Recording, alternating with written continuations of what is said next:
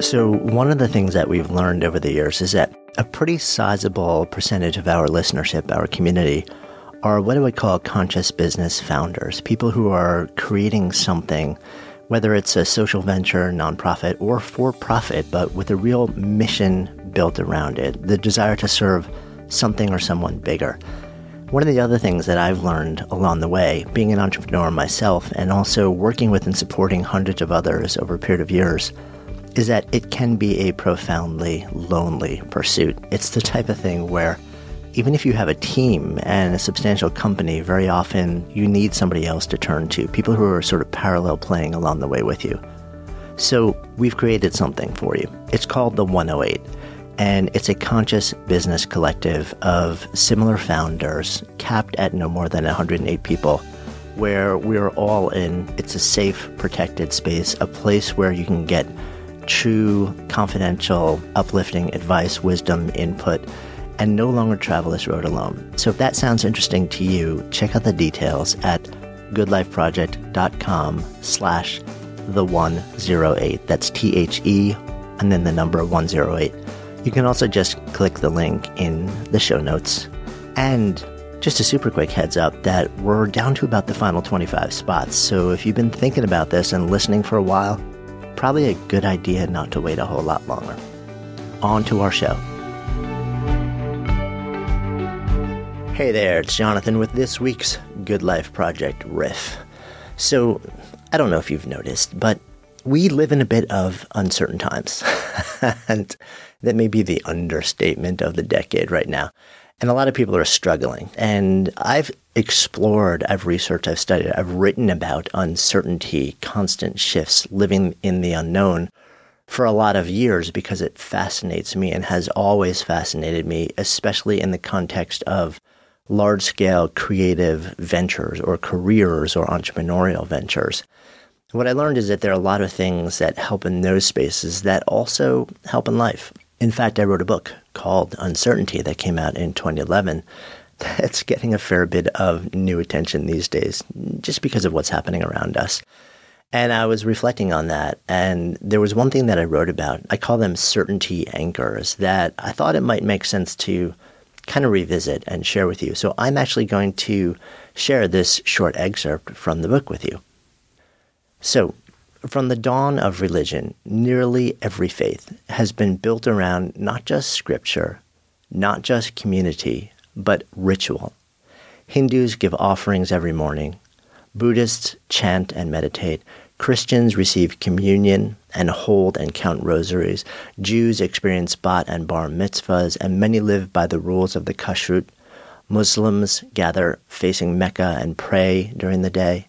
Members of many faiths recite same prayers every day and share a weekly break, a Sabbath ritual, seasonal rites, or common rules about how to live and behave and treat others.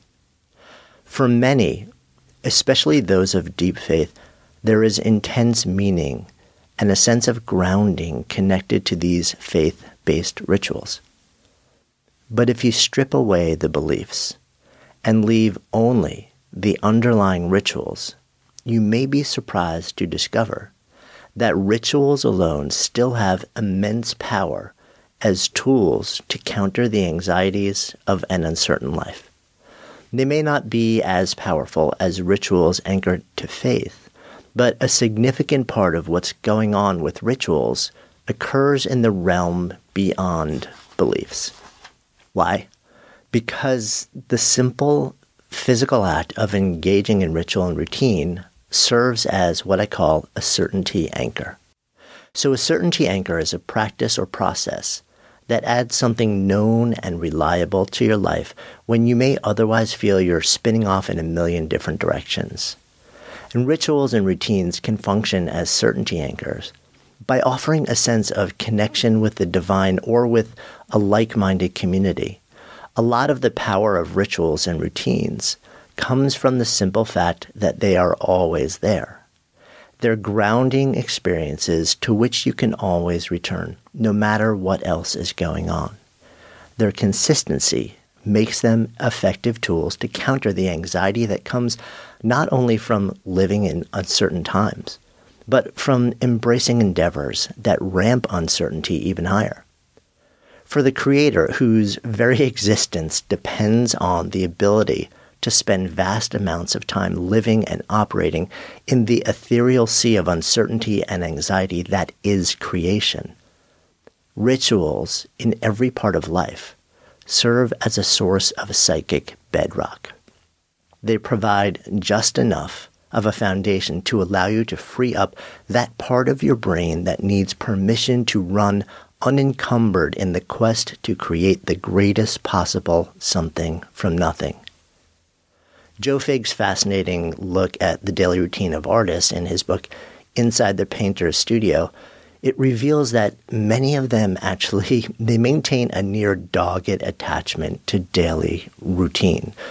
For example, the artist Ross Bleckner had for years kept to the same standardized day from the moment he opened his eyes to the moment he went to sleep 7 days a week. In her classic book, The Creative Habit, legendary choreographer Twyla Tharp shares how she would awaken at 5:30 a.m. every day, take a taxi to the gym, work out with the same trainer, shower, eat 3 hard-boiled egg whites and coffee, make calls for 1 hour, work in her studio for 2 hours, rehearse with her company, return home for dinner, read for a few hours, then go to bed. Every day, the same routine. A dancer's life, she said, is all about repetition. So commenting on the role of certainty anchors in his life, Stephen Pressfield, whose book The War of Art, opens a window into the power of ritual in creative work. And he shared with me his belief that to be a writer is to live in total insecurity. You never know when your next job is coming. You never know if the next thing you do is going to find a market. So let's say managing my money, he offered. I'm the most conservative person in the world. I just give it to a friend who takes care of everything for me. The only place I take risks is in the work. And then that's where I feel like your job is to take risks. Broader lifestyle routines, they serve as a salve to calm a bit of the anxiety of creation and to drop an anchor to which we can tether our creative lines, knowing we can then float higher up into the clouds and stay there longer, trusting that we'll be able to find our way down.